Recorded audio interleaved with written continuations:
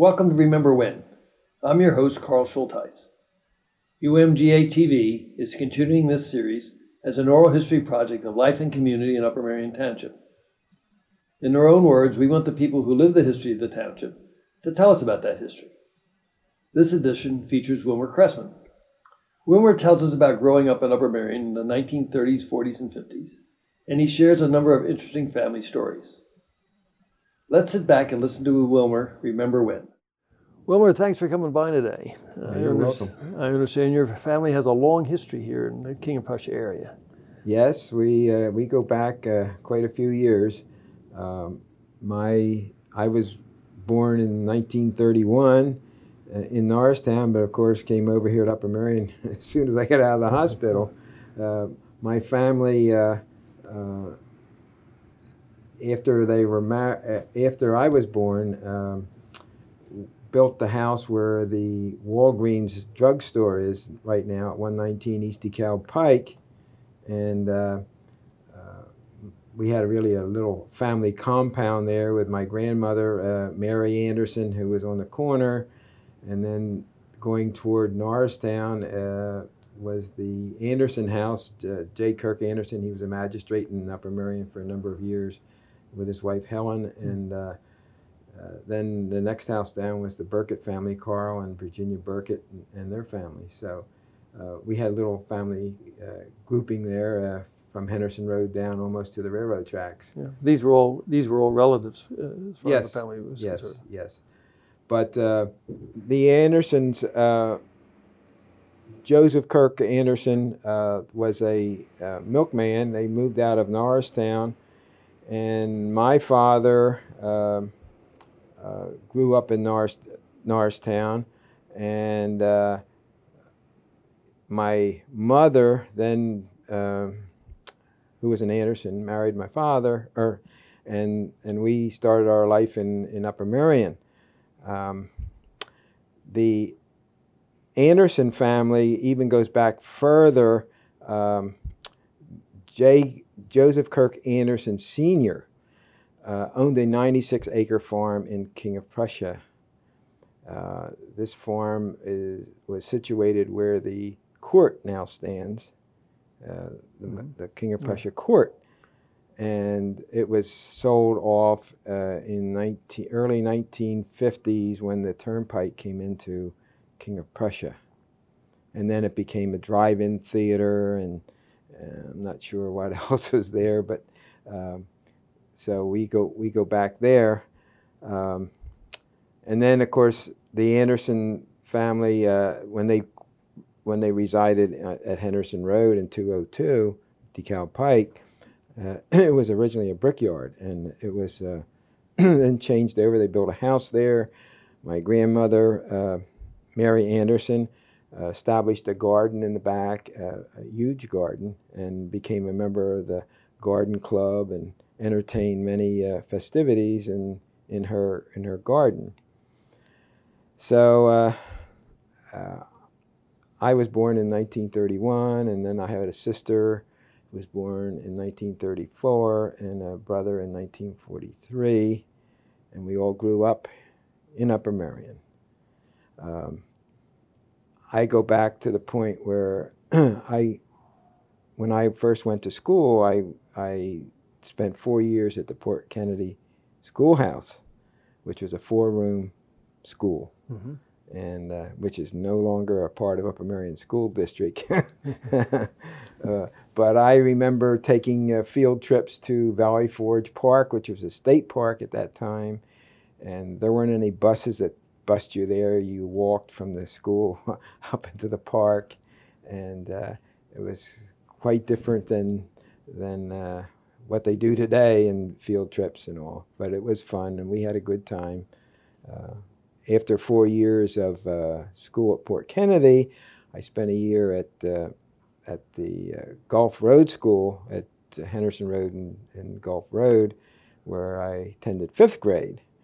And then I moved on to Sweeland for my 6th grade. They moved us around. I attended 3 schools in 3 different years at that point. And then in sixth grade, 7th grade, I transferred to Norristown and as a tuition student and graduated from Norristown High in 1949. They didn't have a high school. Upper Merion didn't have a high school. Yes, at that they time? did. Yes, they did. They had a high school. My father just wanted to send me to Norristown to school. I guess he felt at that time it was a better school, and that's where I ended up. Going back a little bit, a couple of questions here. Sure. Tell us, you had your grandmother and your great grandmother were located here in the Norristown King of Prussia area. Yes, my great grandmother and great grandfather had the 96-acre farm here in King of Prussia.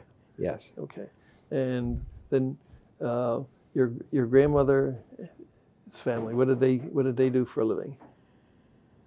My grandfather. Geez, I can't remember. He died when I was very young, and I kind of forget what he actually did. Right. But most of my life, when my grandmother was there, she was there by herself. Yes. And then your father. My father was a city editor of the Times Herald in Norristown for a number of years, and then in the late 40s, he took a position as director of public relations with James Lee's carpet company in Bridgeport, right, which later became Burlington Industries. And my mother was always a housewife, raising her kids. Right. Well, she had a busy household there with yes, she had 3 children to watch and take care of, and you had mentioned something about the school. You started out going to Port Kennedy. Yes. What was that school like? Well, it was small. I'll say that. 1 room or more rooms, or 4 rooms. 4 rooms. 4 rooms. 4 teachers. Basically, that was it. And the one thing that I remember very vividly from those 4 years was the time when I was in 2nd grade, and we had an eclipse of the sun. Now, back in those days, they didn't publish all in the papers, and of course there wasn't any TV or anything. So all of a sudden, it started getting dark, and didn't know why. But it was a great experience. 4-room schoolhouse. We got to know each other pretty well. Right. About how many kids did you have in the class at that time? I don't know, maybe 20. 20, huh? Yeah. Do you remember any of the teachers' names? Yes. There was a Mrs. Frankenfield, was one.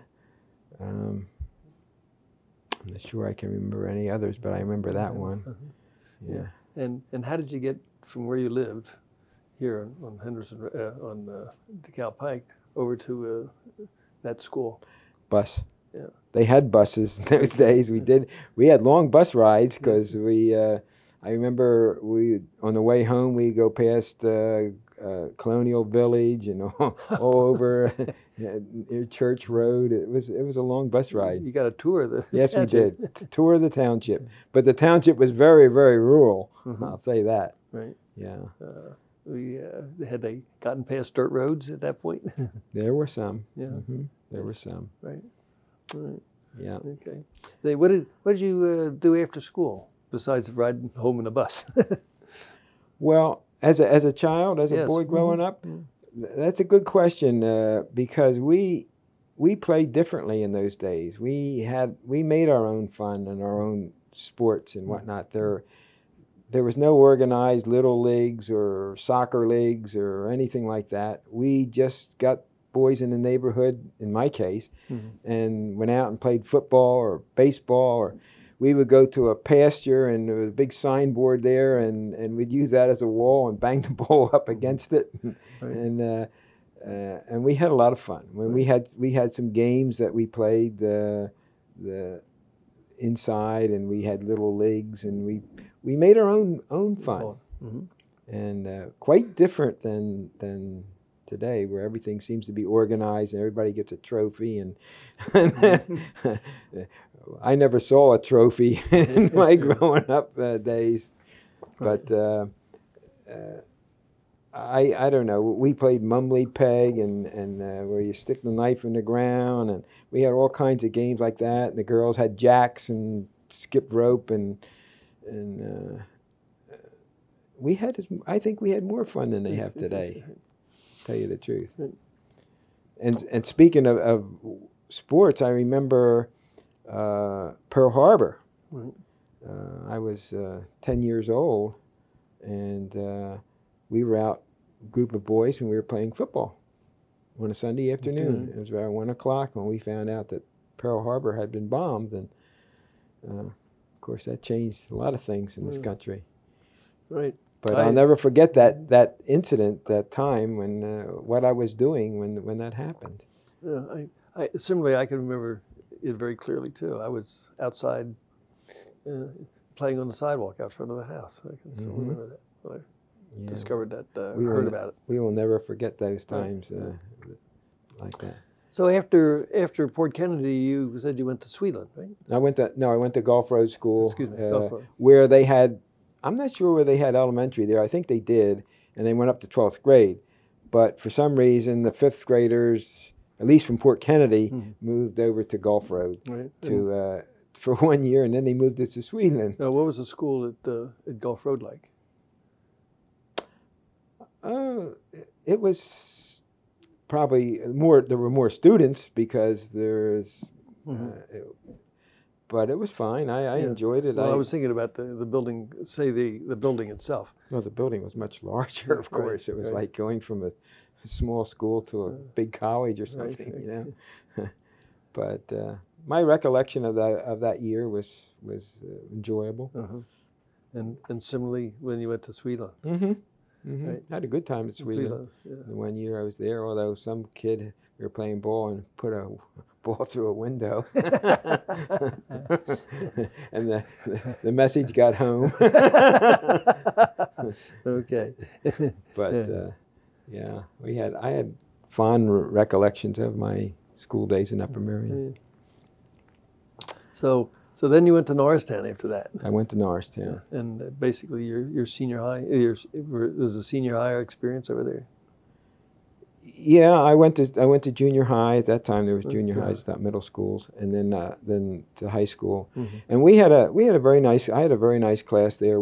At that time, Norristown drew students from Worcester to Conshohocken. It was a huge area. And so many of my classmates there were from outside of Norristown entirely. Right. But I enjoyed that experience too, and I played some baseball there, and that was interesting.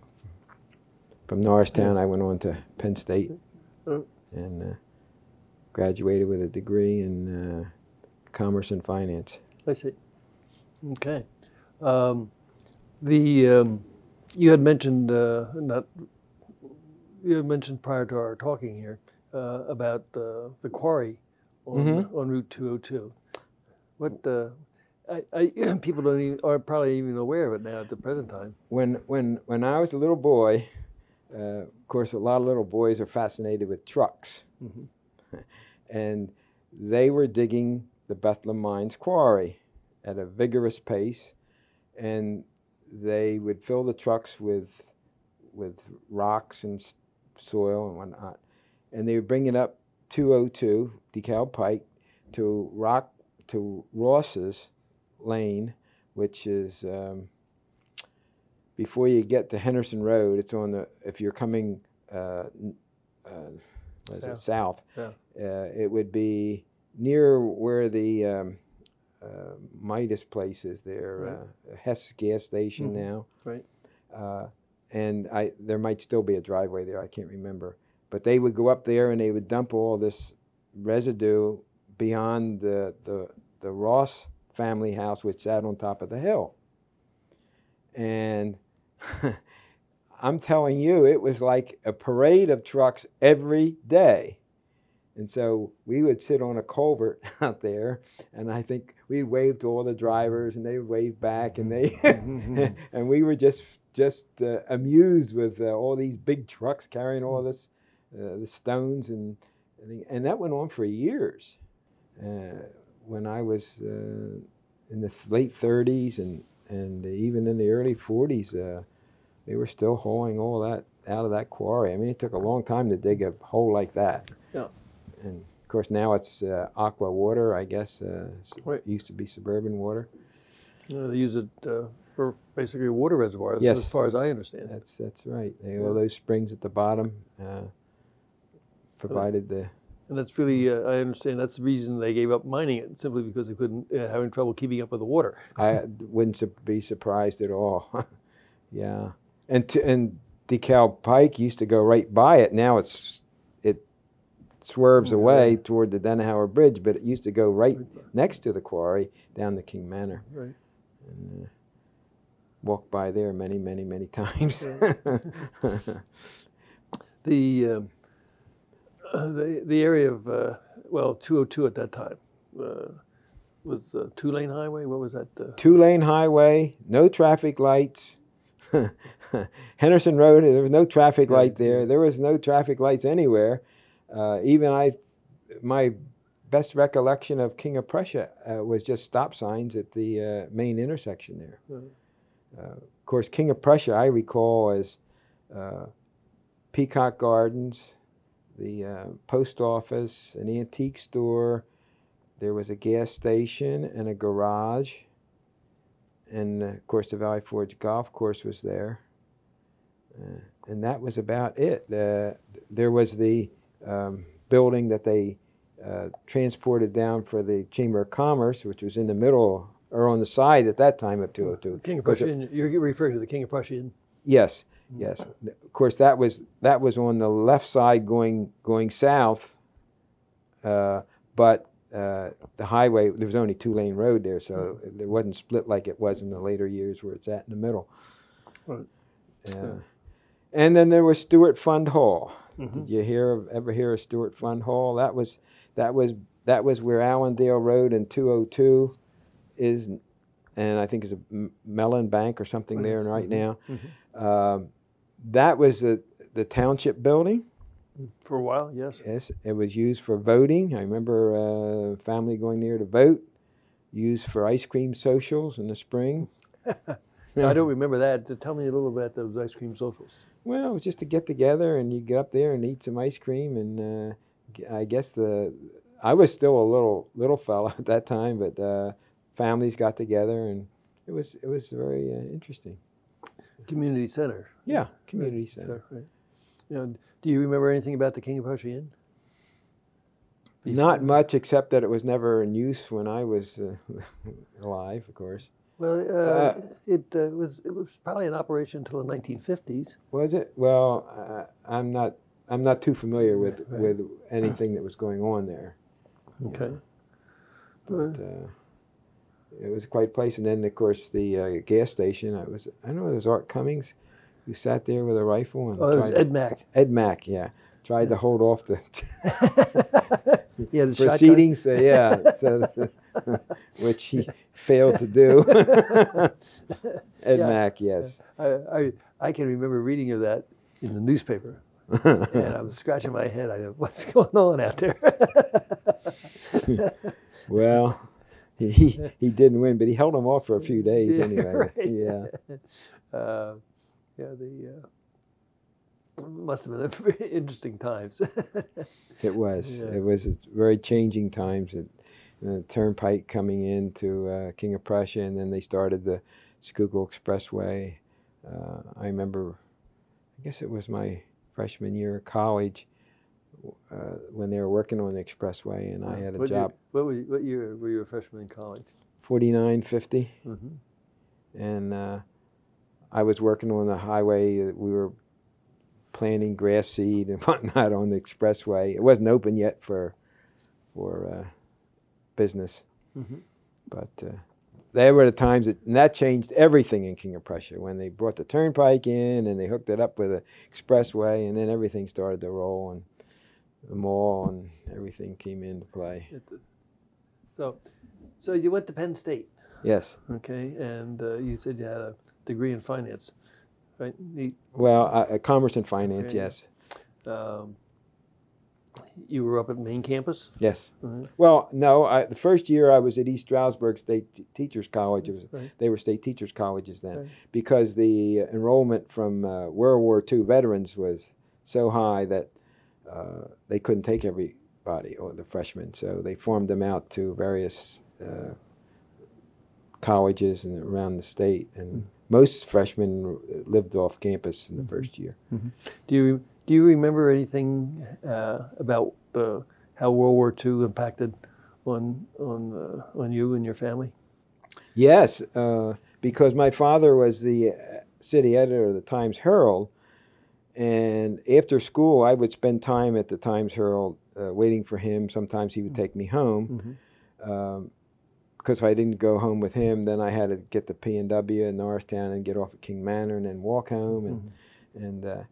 But I have told friends how interesting it was for me during World War II to see the battles rolling off of the teletype machines in the Times Herald, mm-hmm. the AP, the UP, the Reuters, and whatnot. And I was reading battles coming in from Europe and South Pacific before they ever hit the newspapers.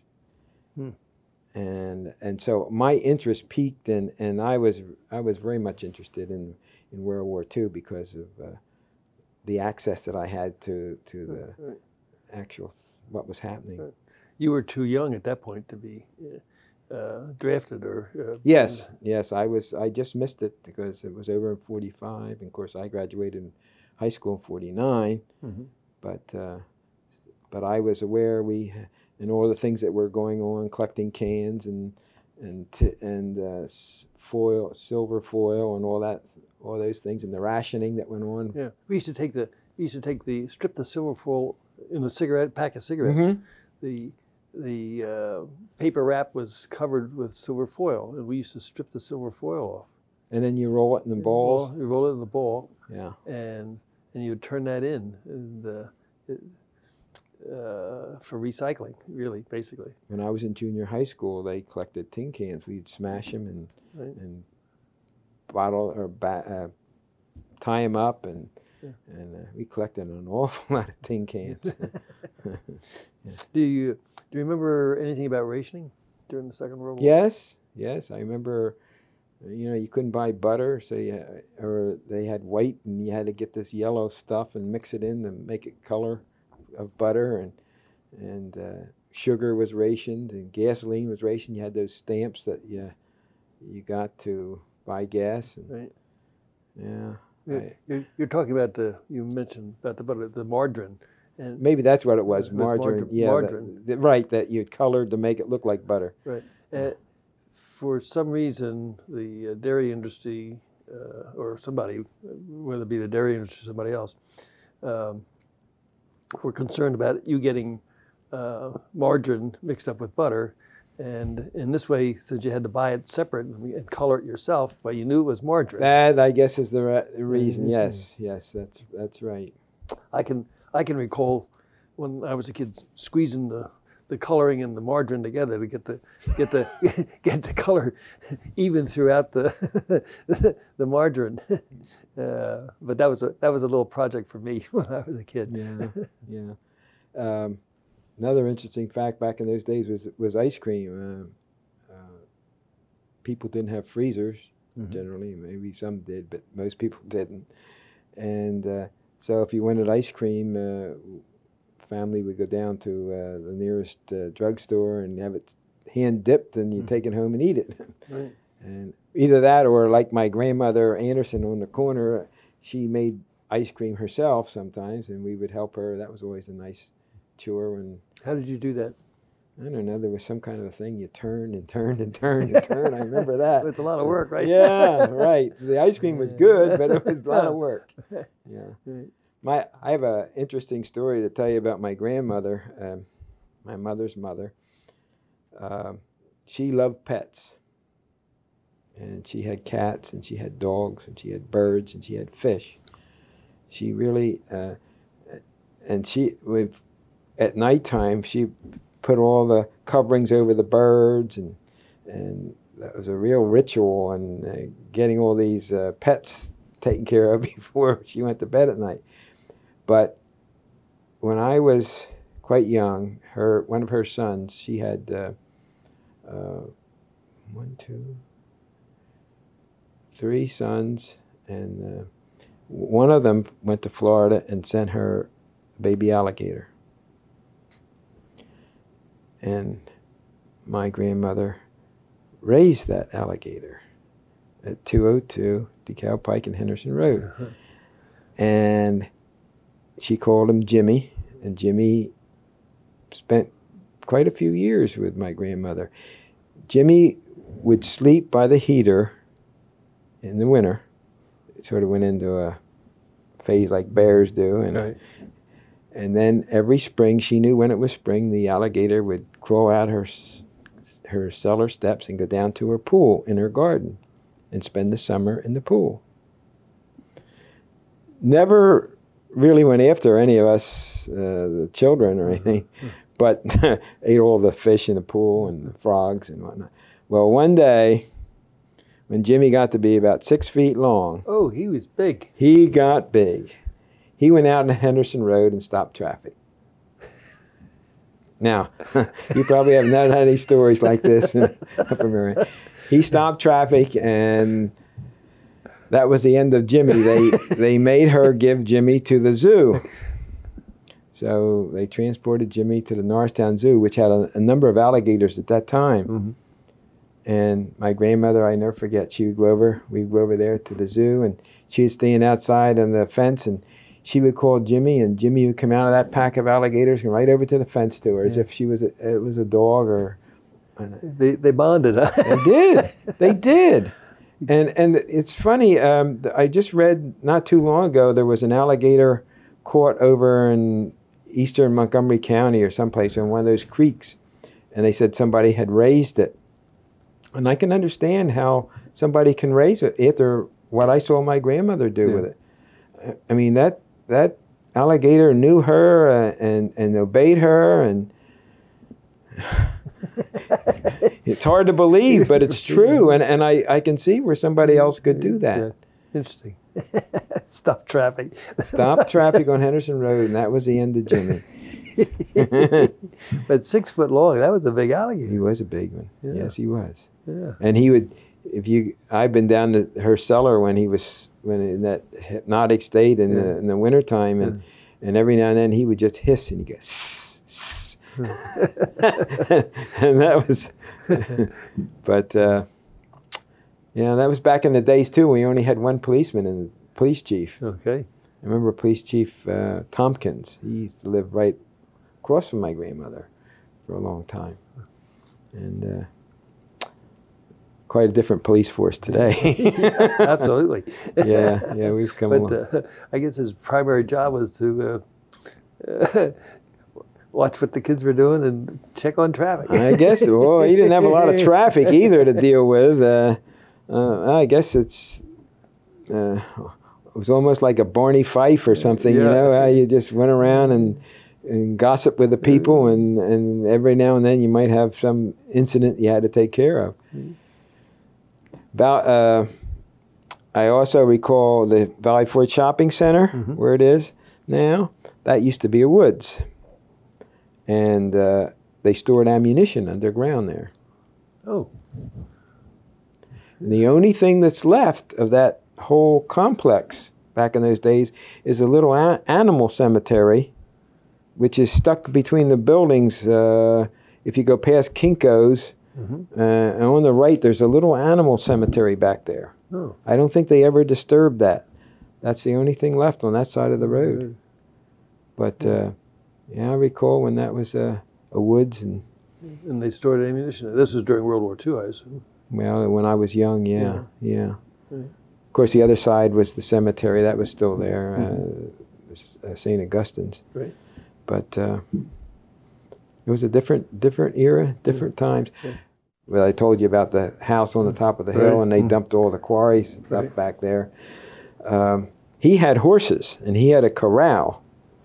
And every now and then the horses would get loose, and they'd come down across the cow pike, and generally after a heavy rain, and the horses would tromp around our yard and put big footprints all over the place. But we also used their horses to plow our garden. My father had a vegetable garden and all, and they would bring the horses over, and they would plow, just like you see up at the Amish country today. Right.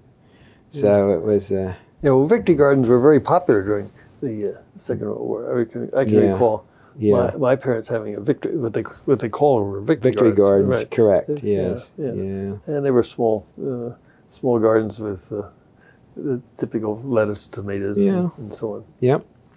Well, it was also the day of the huckster, the guy would come around with a truck. Right. Remember that? And we'd have the vegetables and the fruits and whatnot. And I think he came around once a week, something like that, on a particular day. Right. And families would go out and buy whatever they needed at that time.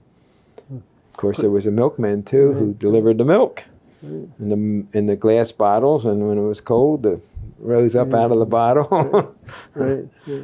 Well, these were initially horse-drawn milkman. Was yours a horse-drawn? No. I came after the horse-drawn milkman, but I saw pictures of them, and my grandparents would understand that. Yeah.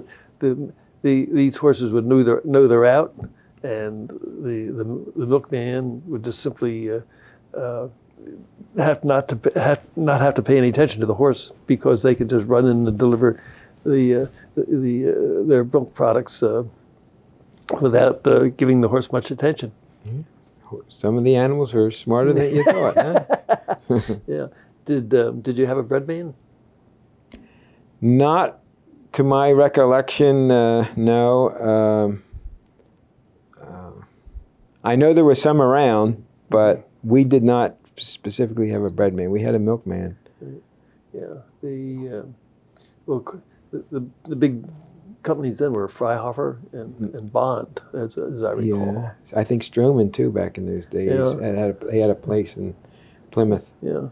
I don't remember them delivering. Oh, well, that may not be. But I remember the Bond man would come around, and the Freihofer man would they're old names. Yeah, they would come around. Just like the beer industry in Norristown, Scheitz Valley Forge Beer on Markley Street. That was quite an operation for a number of years. And then, of course, that went out. But speaking of vegetables and all, do you recall the orange car that was in Norristown on Markley Street, where they would bring in the box cars full of fruits? No, I don't recall that. They called it the orange car because they sold oranges and grapefruit and whatnot. And that was the big place where people went to get fresh oranges and grapefruit in the wintertime. I see. And they also sold Christmas trees here. They would bring them in on a rail car from Canada in those days. And where would that be located? Right across from the brewery, where the Elm Street station is now for the Reading for the SEPTA. Right. It was right there. I see. They were interesting. Were you drafted? I was drafted for the Korean War. Right. Yes. And I served in Europe for 18 months. 18 months. How long? How long were you in the service for? 2 years. 2 years. Right. And that was the Army? Yes. Yes, I was in the medics in Germany. Can you tell us a little bit about your experience getting drafted? Well, I finished college in June of 1953, and normally you'd be interviewing for jobs, but I was ready. I knew that I was going to be drafted, and so trying to get a job was really not a practical thing, because it wouldn't be long before I'd be in the service. So I went in the service in September. Was drafted, went to Fort Meade, was assigned to Aberdeen Proving Ground. I was in ordnance, and I spent from September to February at Aberdeen Proving Ground, Maryland, And then I shipped out of the country in February to Germany. Mm-hmm. And when I got to Bremerhaven, where we were assigned places to go and what to be in, I got transferred to the medics. Ended up in Landstuhl, Germany. And Landstuhl, Germany is where the hospital is, where they bring all the seriously wounded from Iraq and Afghanistan. Mm-hmm. And I know that hospital very well. I was there for 18 months. Mm-hmm. What were you doing in the medics at that point? Well, I really wasn't. I was in the medics, but I was involved with an officer training school. It was a training school for doctors that were drafted in those days, and they would bring them in there really green as far as Army regulations were concerned. They landed in Germany a few weeks after they were drafted, and so they had classes there to indoctrinate them into the Army and what they should do and all that. And I was on that. So I was in sort of an administrative capacity there for that time. Yeah. But I'm not medically trained or even though I was in the medics. When I got into the service, the Korean War the fighting was just about over at that time. Winding down. Yeah. And I was so happy to go to Europe because I had friends who went the other way, and it wasn't near as pleasant experience. Right. So you got discharged from the service after 2 years. So then I started looking for a job because I had to find employment.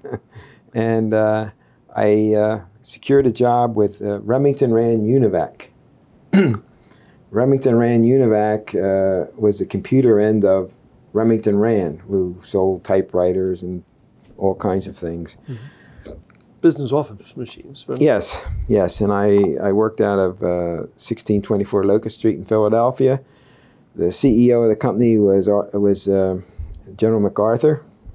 Oh, was he? Yes. I didn't realize that. And that's when I found out that you get to the big boss, things happen. Because when complaints came in and they came down from Douglas MacArthur, you better account for what he wanted done. But I spent about 4.5 years with them. And then I went to... And what were you doing with them? I was in sales, mainly. Did a little bit of systems work, but mostly in sales. And then I went with Electric Storage Battery in 1961. And at that time, they were the largest battery company in the world. They had a huge place at Adams Avenue in North Philadelphia. And they had the Rayovac battery in Madison, Wisconsin, and they had a NASA type operation down in North Carolina. Very huge. Mm-hmm. And I spent till 1966 with them doing programming, computer programming. I got into computers with Remington Rand Univac, and I never took a computer course in college because they didn't have any. So I got into the business in its infancy. Right, literally. Yes, because the first commercial computer was 1953, I think. And I saw all the vacuum tubes that were in the computers in those days, and they gave off all this heat, and they were inconsistent and whatnot. And what it is today, there's no comparison. Yeah. But I spent till 1966 with Electric Storage Battery, and then I went with Merck Pharmaceuticals in West Point here in Pennsylvania, and spent 25 years with them. And what were you doing with them? Again, I had a variety of jobs, but mostly I was in the computer end of it. I started out with programming and then systems work, computer systems work. And then I went with a clinical information group where we collected clinical information from all over the world and put it on computers. And clinical information that was viable to Merck's interests. Right. then I went back into a computer administrative position where I was a computer administrator when I finally left the company in 1993. Where were you living while you were working with these various companies? Where I am right now, I'm in West Norton, And when did you move there? Moved there. I got married in 1956, and moved there in 1961. I was in an apartment. We were in an apartment in Norristown prior to that. Yeah. Where did you meet your wife? That's an interesting story. She was in my sister's class in school. In Norristown. So I met her through my sister. Yeah, and her father was my baseball coach in junior high.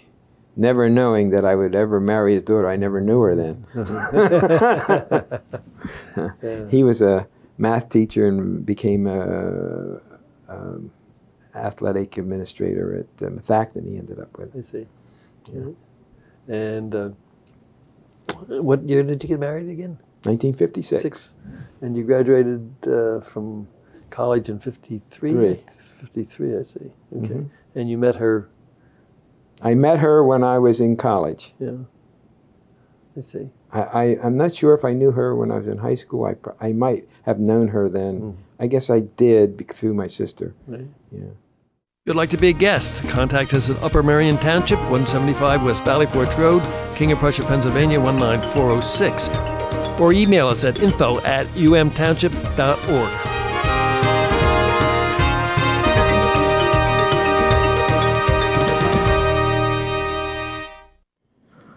And what did she do? She was a school teacher. She was. And where did she teach school? She taught in Upper Merion for a while. And then she, when we had children, she was a substitute teacher, and she substituted in Norristown and Methacton and Upper Merion, and I'm not sure if she was in Plymouth Whitemarsh or not. What did she teach? She majored in English and French. And where did she go to school? She went to her sinus. The sinus. Okay. Right. Okay. It's your sinus is up in Collegeville, for those who don't know. Yes. Yeah. My son went there. He did. So I'm familiar with it. I'm very familiar with her sinus, and I'll tell you a funny story.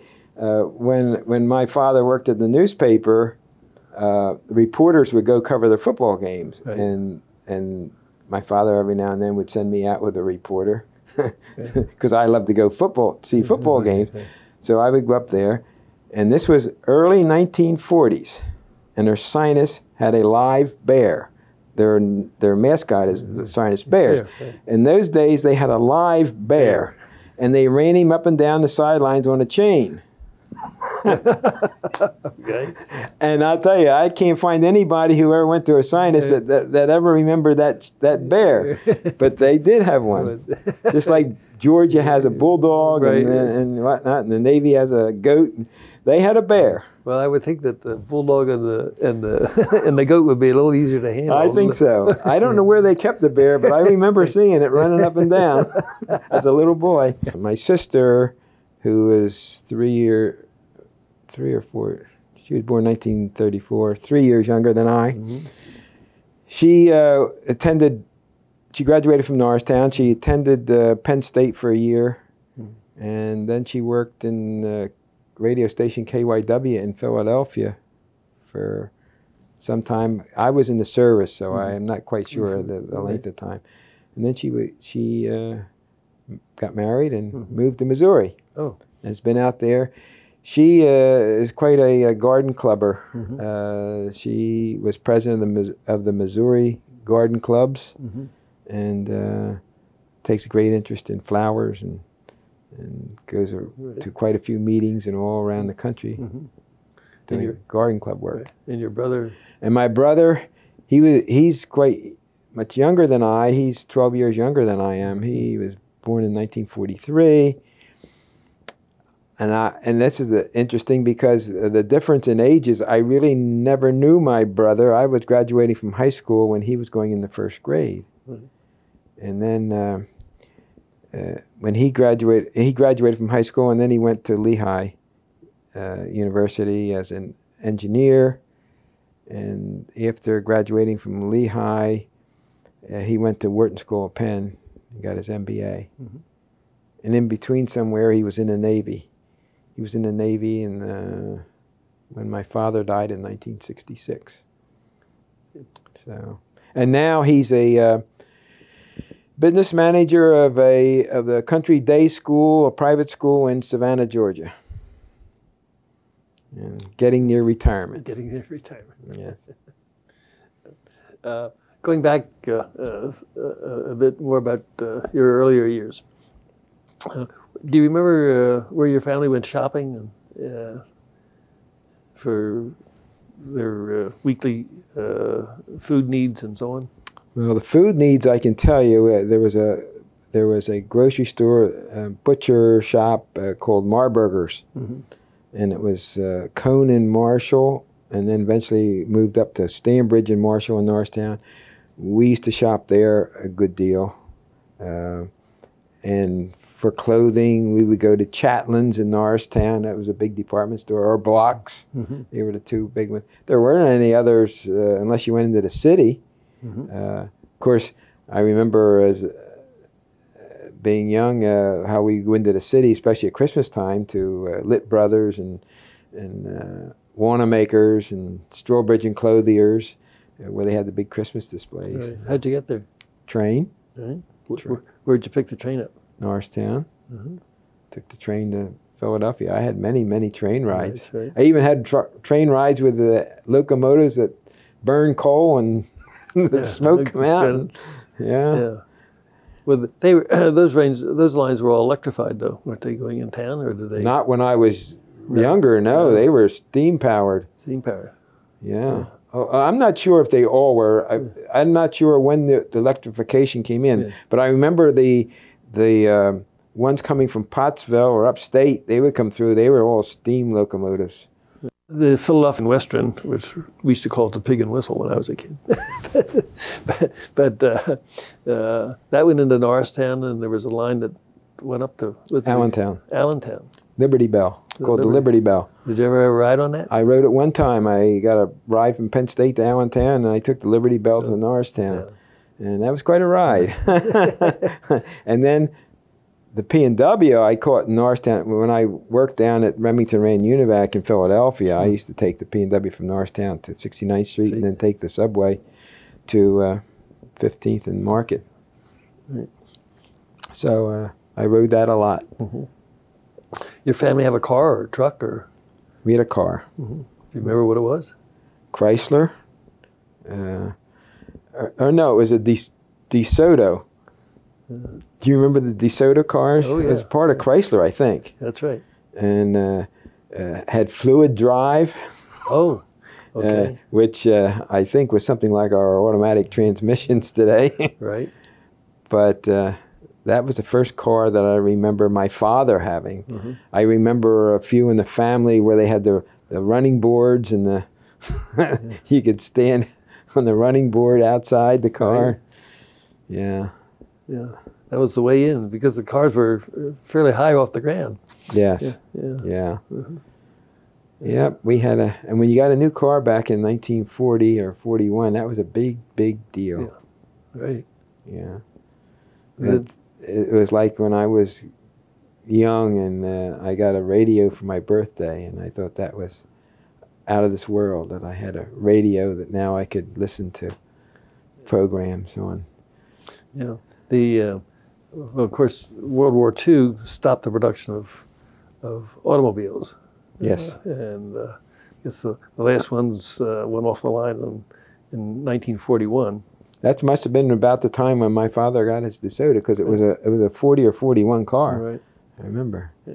So I guess that lasted us all through the war. Right. And if we had gas to run it on. That's right. Yeah.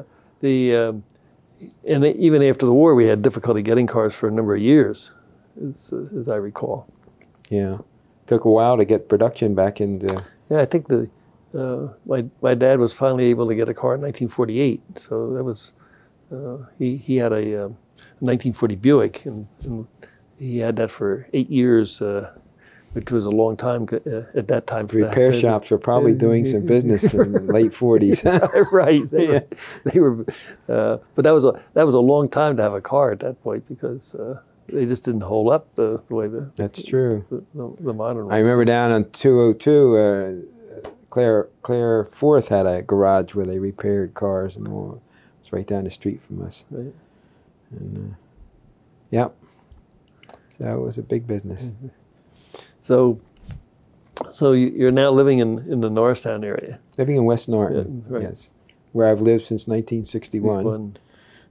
How much longer, I don't know, but it's nice. Been nice, and we think about moving from time to time. But well, we ever agree to go where we want to go. That you're comfortable there. Well, that's great. Well, I want to thank you for coming by today. I really appreciate the time. Well, I appreciate you asking me and having a chance to talk about some of the old memories of Upper Merion. They were fond ones, and we had a lot of fun, and I will always cherish and remember them. Right. That's great. Well, thanks again. You're welcome. That's it for this edition of Remember When. If you'd like to make a suggestion or comment on this program, please use the following contact information. Thanks for watching. Until next time, and always, remember when.